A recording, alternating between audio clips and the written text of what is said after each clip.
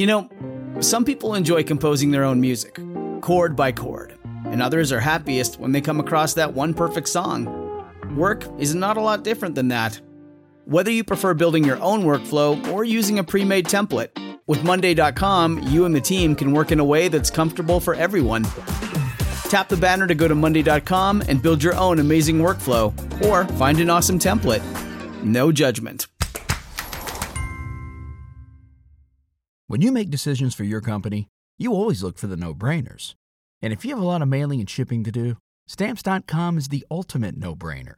It streamlines your process to make your business more efficient, which makes you less busy.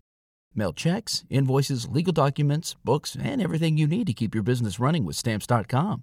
Seamlessly connect with every major marketplace and shopping cart if you sell online. Schedule package pickups through the dashboard and automatically see your cheapest and fastest shipping options from different carriers, with rates up to 89% off USPS and UPS rates. And with the Stamps.com mobile app, you can take care of mailing and shipping wherever you are, even on the go. Make the same no-brainer decision as over 1 million other business decision makers with Stamps.com.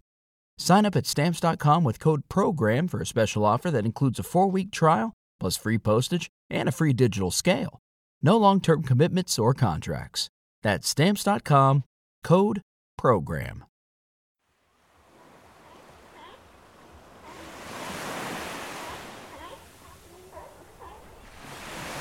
From my boyhood, I have loved and pursued a seafaring life, and I have performed many voyages to various parts of the world. It was impossible for me to surmise the difficulties and sufferings in which I should involve myself for nearly 4 long wretched years, almost 2 of which were passed on an inclement, desolate, and uninhabited island, where, destitute of everything necessary to human comfort, I endured every suffering of which humanity is capable, except death. Charles Bernard, 1836.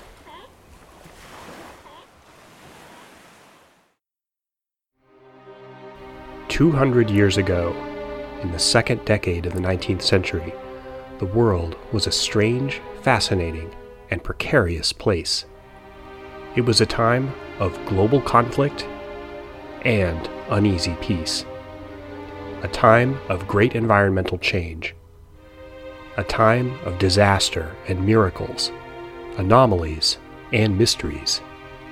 It was a time when our modern world began to emerge, and a time like almost no other in history. This podcast is about stories, true stories, of this remarkable era. This is the Second Decade Podcast. My name is Sean Munger. I'm a historian, an author, teacher, and podcaster. You can visit the website for this podcast at seconddecade.net. Second Decade is spelled out, all one word, 2 D's in the middle. Thanks for joining me on this journey into the past.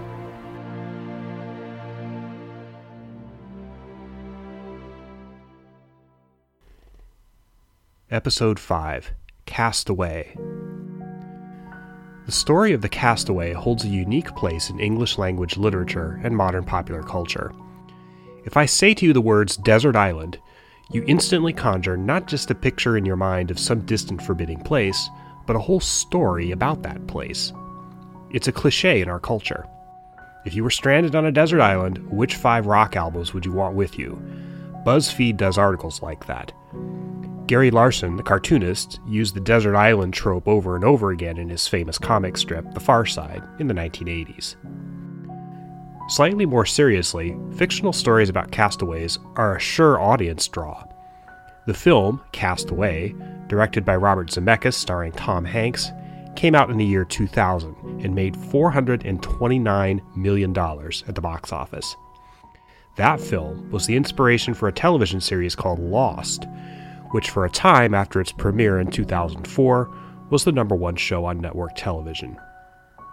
The basic plot of both of these pieces of modern fiction is exactly the same as it was when Daniel Defoe first wrote it down, in a book called Robinson Crusoe, published in 1719. From Daniel Defoe to Tom Hanks and J.J. Abrams, we've been hungrily consuming stories about castaways for 300 years now. But the story I've got for you tonight is better than Castaway, more compelling than Lost, even if it doesn't involve a talking volleyball or a smoke monster. My story, which comes from the second decade of the 19th century, is true. It's not fiction.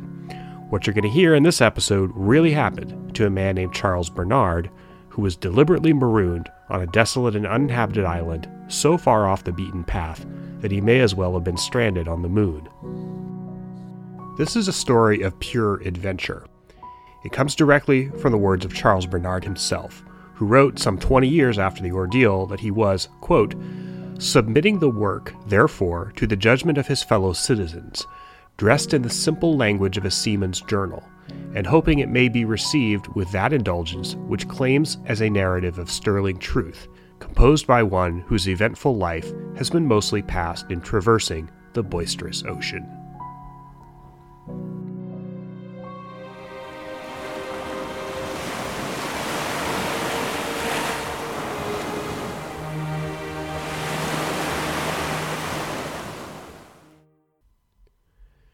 We don't know much about Charles Bernard or his life before the events that made him famous.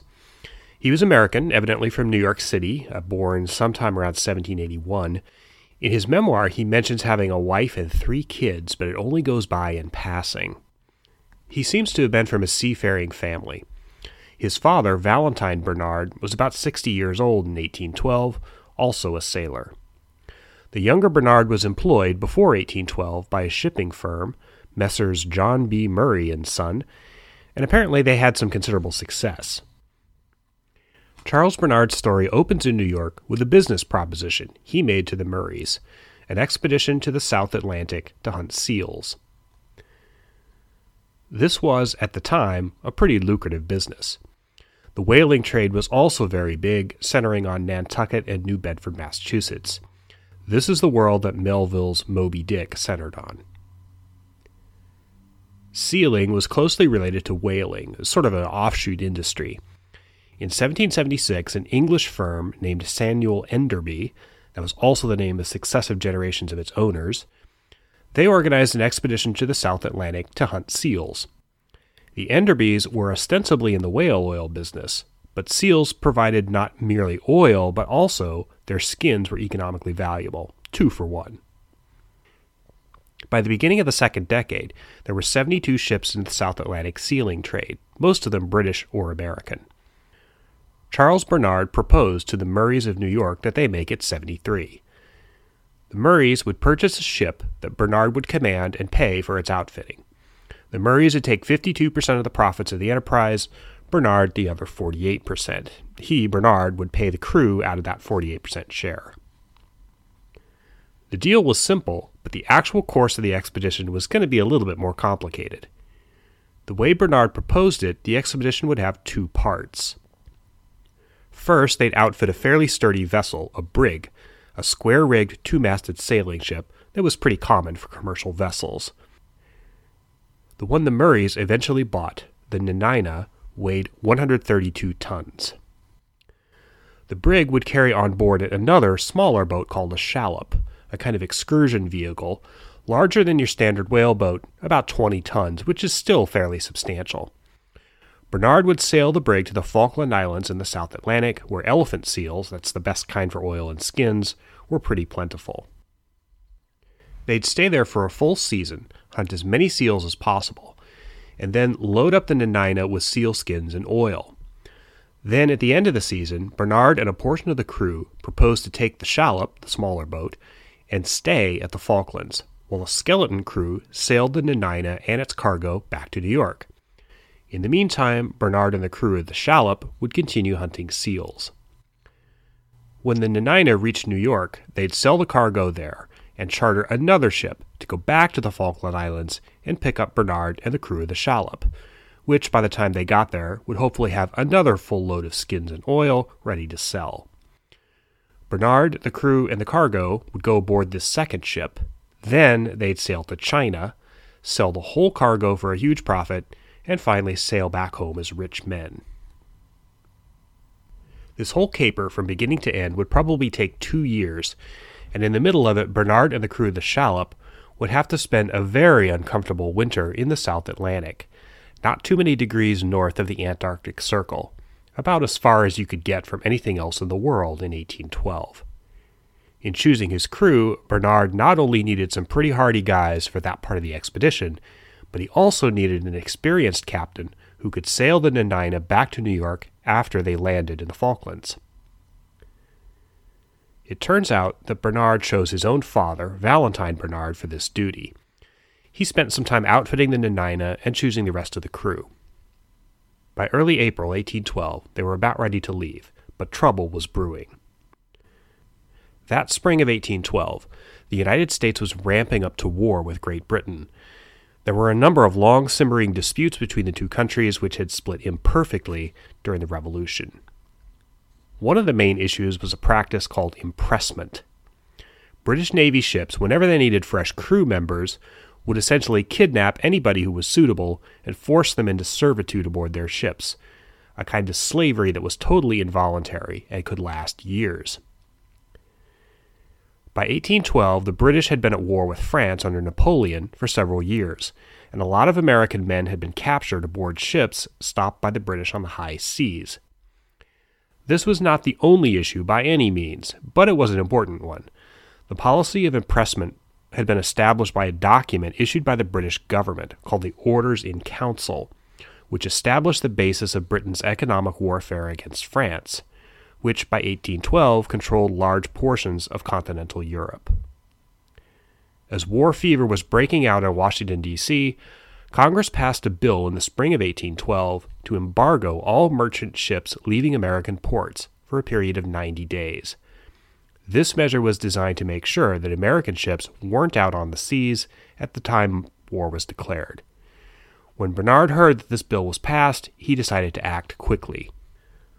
On April 6, 1812, Bernard's expedition hastily left New York. He laid up at Sandy Hook for another 6 days to take on the last of the crew. Then, before the port was closed and war was declared, the Nenina sailed for the Cape Verde Islands, the first stop on a somewhat roundabout voyage to the South Atlantic. This voyage took a long time. Due to several side trips and some heavy weather, Bernard says they didn't reach the Falkland Islands until the 7th of September, 5 months after they set out from New York. On that day, the Nenina dropped anchor at a place called Hooker's Harbor on New Island, 6,409 miles from New York, as the crow flies. At first, the plan went fine. At Hooker's Harbor, Bernard and his crew assembled the shallop, which they called the Young Nenina, intending to use it as a sort of excursion boat to cruise around the island hunting seals. Summer in the southern hemisphere is the reverse of when it is up here. For nearly 4 months until January, they cruised around in the shallop, taking a lot of seal skins and oil. Bernard covers this portion of the voyage in half a page, so it seems like nothing out of the ordinary happened. On January 3, 1813, Bernard and the men who went with him on the shallop returned to where the Nenina was moored on New Island. Hooker's Harbor was a base for whalers and sealers, and when they got there, they found another American ship there called the Hope, which had brought a bunch of mail. Among the letters transferred from the Hope was a message from Bernard's employers, John B. Murray and Son, who told him that the war had been declared, and he probably better think about giving up the whole enterprise and returning to New York. The war had been going on for 6 months. President Madison signed the declaration in June, but word was pretty slow traveling between New York and the Falkland Islands. Bernard acted pretty quickly. He didn't immediately give up the voyage, but he was afraid that English whalers might visit Hooker's Harbor, and it was quite possible that the British government had granted whalers what they called letters of marque, papers that commissioned merchant ships to raid ships of the enemy and take their cargo. Essentially, they were privateers, legalized piracy. Bernard decided to get the Nenina out of there and take her to a sheltered harbor where she was less likely to be discovered. In 1 day, Bernard and the crew packed up everything and sailed the ship to a desolate harbor on the island of what was then called English Maloon, now called West Falkland Island. The letters from the Hope also contained another bit of news that gave Bernard some hope. They reported that the Orders in Council, you remember that was the British government policy that established impressment, the Orders in Council had been rescinded, ironically only just a few days before the United States declared war. So it wasn't unreasonable to expect that the war wouldn't last very long. Perhaps it was already over, but they just hadn't gotten the word yet. So, instead of scotching the whole expedition, Bernard decided they'd stay at this desolate little harbor for the next year and wait until things calmed down, and hunt a lot of seals in the interim. When the war was over, they could sail back to New York with a cargo hold full of valuable seal skins, and he believed the Nenina had all the provisions they'd need to hold out for a year. For a couple of months they did pretty well. Bernard and his crew built little shelters on land from various pieces of the Nenina. They used the shallop to sail to the most fertile seal rookeries, and they gradually increased their catch. Then one day in April 1813, Bernard and his crew were working near the ship when they noticed several columns of smoke rising into the sky from the south. Bernard suspected that these might be from fires set by Spaniards. Spain, which controlled Argentina at that time, purported to have a claim on the Falkland Islands, and occasionally sent military ships to clean out foreign sealers. As the days wore on and the smoke continued, though, Bernard started to wonder if they might be signal fires set by someone who'd been shipwrecked. After consulting with his crew, Bernard decided to sail down there in the shallop to check it out. On the way, one of Bernard's crew, Fanning, said he discovered a shoe in a part of a freshly killed and skinned seal, which convinced Bernard that somebody had been shipwrecked nearby. Eventually, as they sailed toward the smoke, they saw a makeshift flagpole made from part of a ship's mast, and ultimately they discovered a bunch of people camped on the beach on Eagle Island. It was clear they weren't Spaniards. In fact, they were obviously Brits. 2 of them wore the uniforms of British Marines. There was also a woman among them, the first woman the crew of the Nenina had seen in a year. The survivors on the beach were overjoyed to be rescued, and they didn't seem bothered to notice the American flag flying from the mast of the Nenina. Long story short, the Brits camped on the beach were survivors. There were 47 of them in total, survivors of a ship called the Isabella, which had been traveling from Australia, which was then called Botany Bay, toward London. On February 9th, 2 months earlier, the Isabella wrecked in a storm on that uninhabited island. The captain of the Isabella, George Higton, kept the survivors together as best he could. They built shelters on the beach from wreckage of the ship. He even had a plan to build a new boat out of the timbers of their old one and sail to Buenos Aires, but they didn't have much in the way of tools. For a couple of days, Bernard and his men hung around the campsite of the Isabella survivors. Bernard started to notice a couple of things about them. For one thing, there were some divisions among them. A couple of the British survivors were pretty surly characters, especially one sailor named Samuel Ansell, who Bernard was warned to be wary of. The second thing was that the Brits seemed to know nothing about the war between Britain and the United States. Obviously, they'd started out before news of it reached Australia. Should he tell them about the war? Ultimately, Bernard decided not to tell them anything until after he'd reached an agreement with Higton. Once Higton realized his idea of building a boat wasn't going to work, he made a deal with Bernard. The Americans would bring the survivors to the nearest port aboard the Nenina, but on the condition that they turn over any salvageable cargo to Bernard. That would reimburse him at least some of the cost of his lost seal profits, because they were going to have to ditch all of the seal skins in their hold to make room for the survivors. Higton agreed. They actually drew up a written contract, and the captain of the British Marines read it to the survivors on the beach. Then Bernard told them about the war. He writes, "The disclosure did not appear to make any alteration in the minds of the crew and passengers." However, as time wore on, there were clearly some among the Isabella survivors who didn't trust the Americans and may have been plotting against them, as Bernard began to suspect. The agreement was reached in April, but it took several weeks to get everything ready. The Nenina was moored a long distance away, and it took quite a while to ferry survivors and any salvageable cargo back to it in the shallop. Also, the weather was getting worse.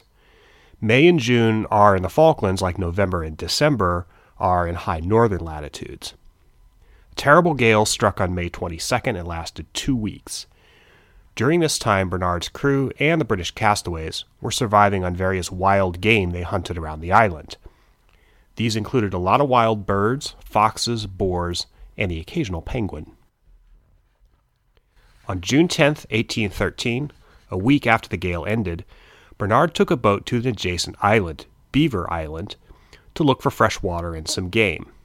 He took with him a dog and 4 men, Samuel Ansell, Joseph Albrook, and James Lauder, all British seamen from the Isabella, and Jacob Green, a member of Bernard's own crew, an African-American whaler originally from New Bedford.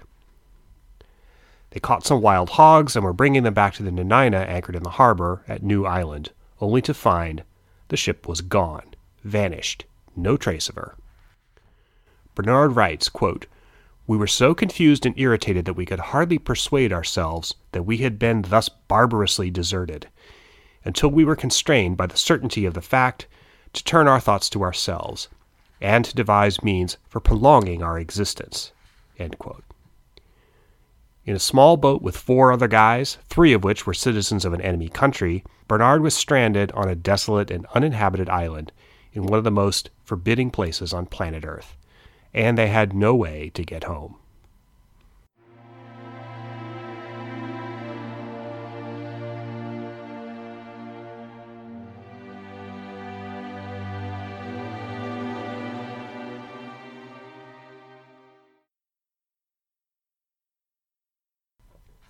Now stranded on the desolate Falkland Islands, with their ship the Nenina having abandoned them, Bernard and the 4 others, 3 of them British, decided first to return to the wreck of the British ship the Isabella to see if there was anything more in the wreckage that could help them survive. This trip took a couple of days, not just over water in the boat, but they occasionally crossed some of the islands on foot, hauling the boat behind them. Mind you, there's howling cold wind and frequent snowfalls while all this is going on. It's winter in the Falklands now. At night they'd camp, turning the boat upside down and using it as a shelter. Procuring drinkable water, firewood, and food was an all-consuming job. Driftwood on the beach was their only fuel, and there wasn't very much of it. Eventually Bernard killed a seal, and they used its blubber for fuel, but that smelled good. When they could, they continued looking for the wreck of the Isabella, but in the drifting snow and desolate landscape they eventually became lost. They wandered around for a long time, several weeks, eating half-boiled pork from the few wild boars they were able to hunt. By June 26th, more than 2 weeks after the stranding, they ran out of food and started eating the roots of the short grass, called tussock, that was the only real vegetation on these islands. Bernard calls it tushuk grass. This made them sick, especially Lauder and Green, who Bernard says were reduced to the greatest extremity. To make matters worse, at one point they dashed their boat against a rock, splitting one of the planks. It could still float, but they could only make short trips in it, bailing out water as best they could. Finally, Samuel Ansell, the surliest of the British seamen, couldn't take it anymore. As they were huddled on the beach in yet another storm, suffering in the cold wind, he totally lost it, and started blubbering about what a fool he was to have gone with Bernard in the boat on the day they landed. He also let slip that, at the time, the British survivors aboard the Nenina were hatching a conspiracy to take over the ship. They were just waiting for Bernard to go off in the boat in search of provisions. In other words, Ansell knew ahead of time that the mutiny was going to happen. You can imagine Bernard's reaction. He says he was, quote, greatly agitated, but I wouldn't be surprised if he beat the crap out of him. So now Bernard realizes that not only are they marooned, but there's a traitor in their midst. The other Brits, Lauder and Albrook, are afraid of Ansell. That's why they didn't try to warn Bernard. At this point, it almost doesn't matter. These guys are now in the same situation, and they better pull together. The famous quote from the show Lost is appropriate here. We either live together, or we die alone. A couple of days later, the storm died down, and they were able to continue onward. Eventually, Bernard figured out where he was. He knew the Falklands pretty well by now, and they were able to catch a wild boar for some meat. But it was really only a temporary respite. As yet another storm started, some members of the group started to think there was no way they could reach the wreck of the Isabella, and they thought they should turn back to Beaver Island. Bernard put it up to a vote. The results, 4-1 for going back. Only Ansell wanted to go on, and they all hated him. The trip back to Beaver Island, where they'd originally been stranded, took several more days. Eventually, Bernard decided to go to New Island, and he chose a campsite where they were in view of the harbor, so they could see any ships that might anchor there. It was also a good place, he says, to hunt wild boars, and it was near a seal rookery. Now in more or less permanent winter camp, Bernard organized the castaways and assigned them rotating duties. You know, in all these castaway stories, there's always somebody who says something like, "I'll take the first watch." Well, one person was tasked to watch the harbor for any ships and to cook food. Bernard wanted a 24-hour watch in case any boats appeared. Meanwhile, 2 guys would go out with the dog to hunt boars, and the other 2 would go knock off some seals, mainly so they could make clothes out of their skins. Bernard says that by this time all their normal clothes were totally thrashed and falling apart. You also gotta love the idea of them running around hunting wild boars. That's right out of Lost and also Lord of the Flies. What story about castaways is complete without some wild boars running around the island? Fortunately, there's no smoke monster on New Island, but there were rats. In fact, Bernard named their winter camp Rat Camp. When they killed a boar, they had to hoist it up on a frame made of oars from their boat, and they had to grease the oars themselves to prevent the rats from devouring it in minutes. This is all pretty bad. Unfortunately, for Charles Bernard, it was about to get even worse. October 10th, 1813. Bernard writes, quote, "I proposed to some of the men to go down to Sea Lion Point, at the south end of the island, for a hair seal skin to make moccasins of, as they were more lasting than those made of fur seal skin. Green and Lauder said it was their turn to go for vines, Albrook that it was his cook day, and Ansel that he wanted to mend his trousers. I went under the boat, and, having sharpened my knife, took my club and called the dog, but he did not come. Ansel sprung up from where he was sitting and said, 'Captain Bernard, I will go with you.' I replied, 'If you'll go, we ought to have the dog to hunt the seals in the tushuks,' meaning the grass. 'If there is any there,' said Ansel, 'I will hunt them up.'" End quote. Suspicious? The dog is really important. If you do any hunting on this island, you basically gotta have the dog. Bernard then made a big mistake. Instead of acting on his suspicion and waiting at camp for the other guys or the dog to return, he went off towards Sea Lion Point, and Ansel came with him. But as they were walking through the tussock grass, which evidently can get pretty tall, taller than a person, Ansel suddenly disappeared. Bernard called after him, "Ansel." No answer. "Ansel, you asshole!" Okay, he didn't say that, but he had to know he'd been betrayed. The other guys had deserted him. Now, Bernard was not only marooned, he was alone. Bernard writes that on his way back to camp, he saw the 4 others in the boat proceeding out of the harbor. They'd fixed the boat by this time. He waved to them, no response. He ran back to the camp and found they'd stolen everything useful. His bag, his jacket, his sealskin clothes, the gun, 4 cartridges of gunpowder, needles, tinder for starting fires, everything, and the dog. Of course they took the dog.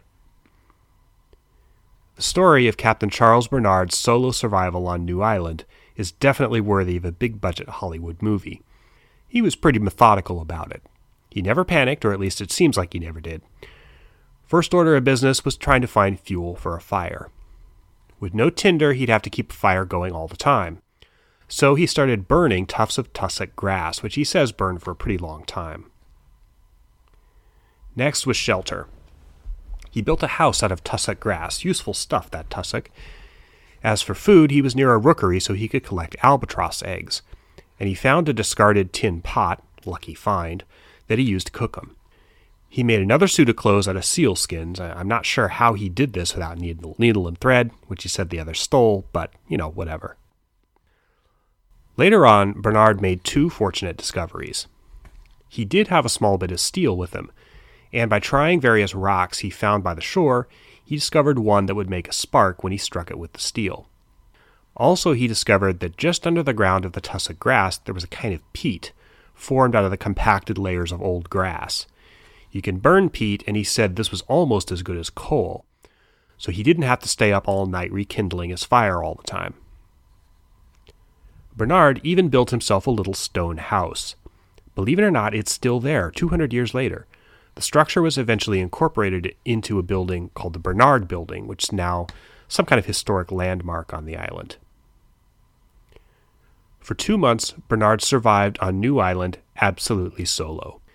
Then one day in December, he noticed a column of smoke rising from one of the other nearby islands. He figured it was probably Ansel and the others. Bernard decided that he would signal them, so he builds a bigger fire up on one of the hills.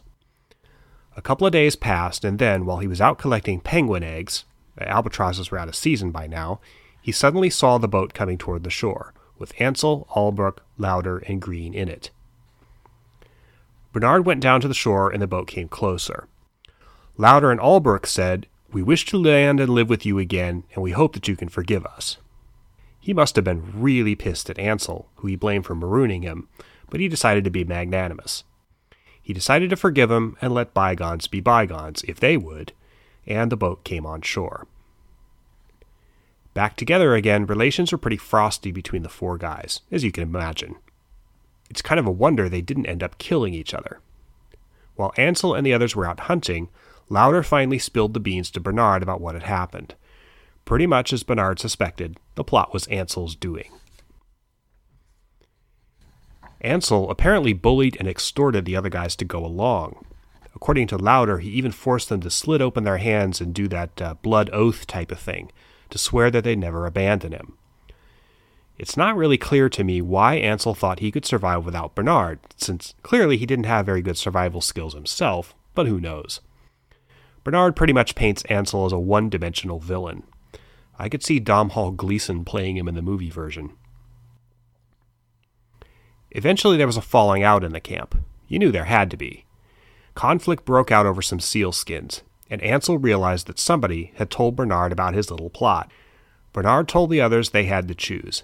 They could either stay with him or follow Ansel as their leader, but he refused to hang around with Ansel anymore.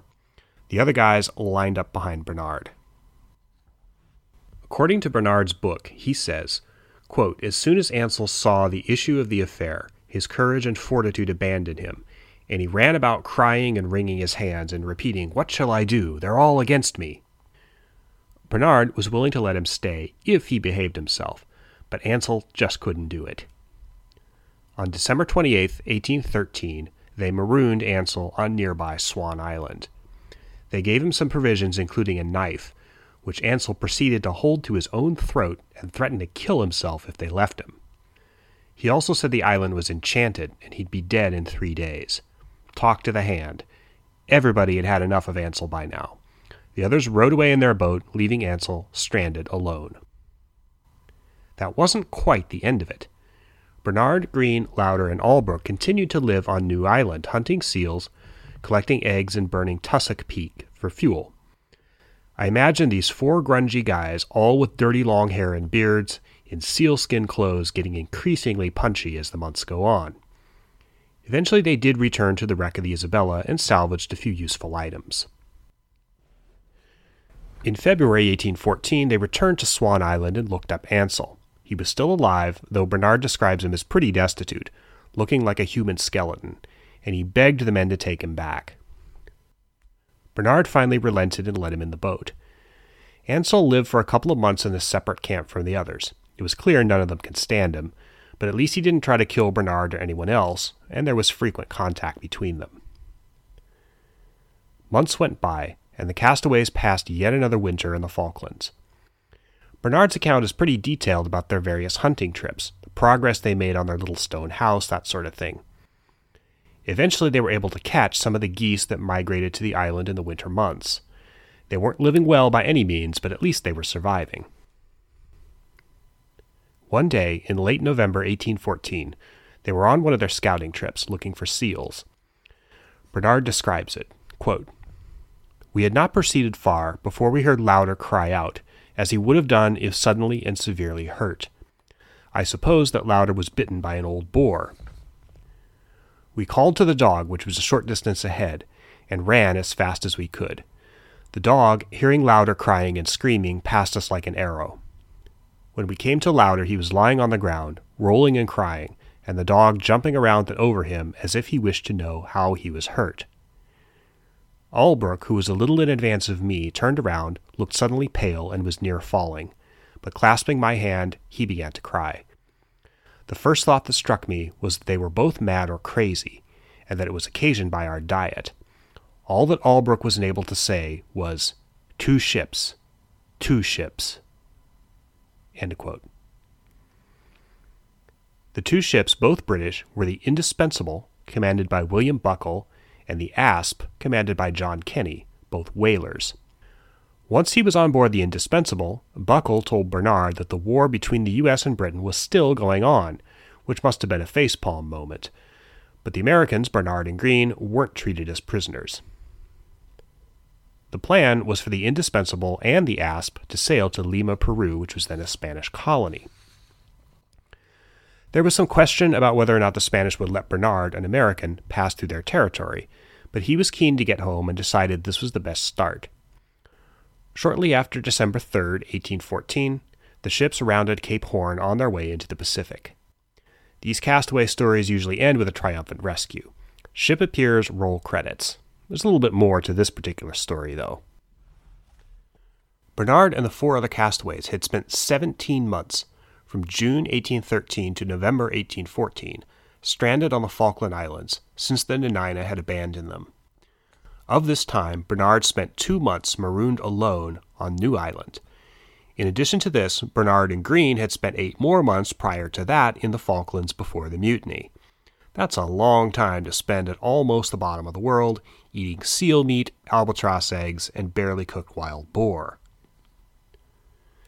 Still, this wasn't quite the end of Bernard's voyage. Indeed, the story of his stranding on the Falkland Islands is only the first half of his memoirs. The second half documents his very long and roundabout journey home. He detached from the Indispensable at Lima, going ashore in a boat together with Lauder and Albrook, who, for some reason I don't understand, evidently told the captain of the Indispensable that they were Americans. After a long series of adventures in Peru, which was then undergoing a revolt against Spanish rule, somehow Bernard got hooked back up with Captain Buckle of the Indispensable, and they sailed to the Galapagos Islands. There he caught up with an American ship, the Millwood. In any event, this was now 1815, and the war was over, though word hadn't gotten around to all the ships at sea yet. As it turned out, the captain of the Millwood just happened to know Bernard's wife and kids back in New York. In fact, he talked to them just before they sailed. Naturally, they thought Bernard was dead. Aboard the Millwood, Bernard sailed for the Sandwich Islands, Hawaii. In fact, Bernard met and interacted with King Kamehameha, who I talked about in the last episode. We can easily place 6 degrees of separation with almost anyone in the second decade, so I find this an interesting little crossover. From Hawaii, the Millwood sailed to Guangzhou, China, Canton they called it then, the terminus of the Pacific tea trade. After that, they went around the Cape of Good Hope, the southern tip of Africa, and, once in the Atlantic again, briefly visited the island of St. Helena, where Napoleon was a prisoner of the British. We'll do that one in a future episode. On October 25, 1816, after circumnavigating the globe, Bernard finally arrived back in New York, completely penniless. He'd been gone 4 years and 7 months. His memoirs are a bit infuriating, not only because of his frequent digressions that make it damn hard to figure out what's going on at any given time, but because there's no payoff at the end. How do Bernard's wife and kids react to seeing him again after all this time, thinking he was dead? He never tells us. He also doesn't tell us very much about what happened to the other people connected with the story. He does seem to have met up with his father, who, as you remember, was aboard the Nanina. He was the one who was supposed to sail her back to New York. From the father, Bernard learned that the whole marooning thing was a plot hatched by the commander of the British Marines and one of the British officers. They carefully waited until Bernard went off the ship in the boat, then took it over, quickly sailed away, and concluded that Bernard and the 4 others promptly starved to death or drowned. Mind you, 3 of the 5 were British, so the Brits were willing to sacrifice 3 of their own just to get rid of Bernard. I get the impression that nobody really liked Bernard very much. Anyway, the Brits sailed the Nanina to Rio de Janeiro and then took her to London. The dad must have been repatriated after the war, but we don't know anything about that. We also have no idea what happened to Ansel, Albrook, Lauder, and Greene. They just sort of drop out of the story after a while. Too bad, I was dying to know what happened to Ansel. As for Bernard himself, believe it or not, after all this, he eventually decided to go back. Another ironic crossover with the show Lost. The characters in Lost keep saying, "We have to go back." In 1820, Bernard returned to the South Atlantic, this time as captain of the Charity. He visited the South Shetland Islands, which are technically part of Antarctica. This was another sealing expedition. His poor kids. I guess he didn't know how to do anything else, or didn't want to. Bernard's Point, on the south side of Livingston Island, one of the South Shetland Islands, is named for him. His memoirs were published in 1836. Charles H. Bernard died about 1840, presumably back in New York, though I couldn't pin down a place or even a specific date of his death. Except for the effects of global warming, the Falkland Islands haven't changed much in 200 years. While I was researching this episode, I poked around on Google Earth to see some of the locations that Bernard mentions. They're pretty barren and desolate. Makes you wonder why Britain fought a war with Argentina in 1982 to hang on to these islands. In fact, a lot of the places Bernard mentions were later battle sites in the Falklands War. And as I said, the stone hut that he built evidently still exists on New Island. If you like this podcast, please share it, tell somebody about it, mention it on your social media, Facebook, Twitter, YouTube, whatever is your thing. You can find me on Twitter at Sean Munger, there's an underscore there, and my website, seanmunger.com. My historical source for this episode was a narrative of the sufferings and adventures of Captain Charles H. Bernard in a recent voyage around the world, including an account of his residence for 2 years on an uninhabited island. Gotta love those 19th century book titles. Anyway, it was published by J.P. Callender, New York, 1836. Music credits. The main theme of this podcast is titled String Impromptu No. 1 by Kevin MacLeod of Incompetech.com, used under Creative Commons by Attribution 3.0 license. This podcast was written and recorded by me, Sean Munger. Good night.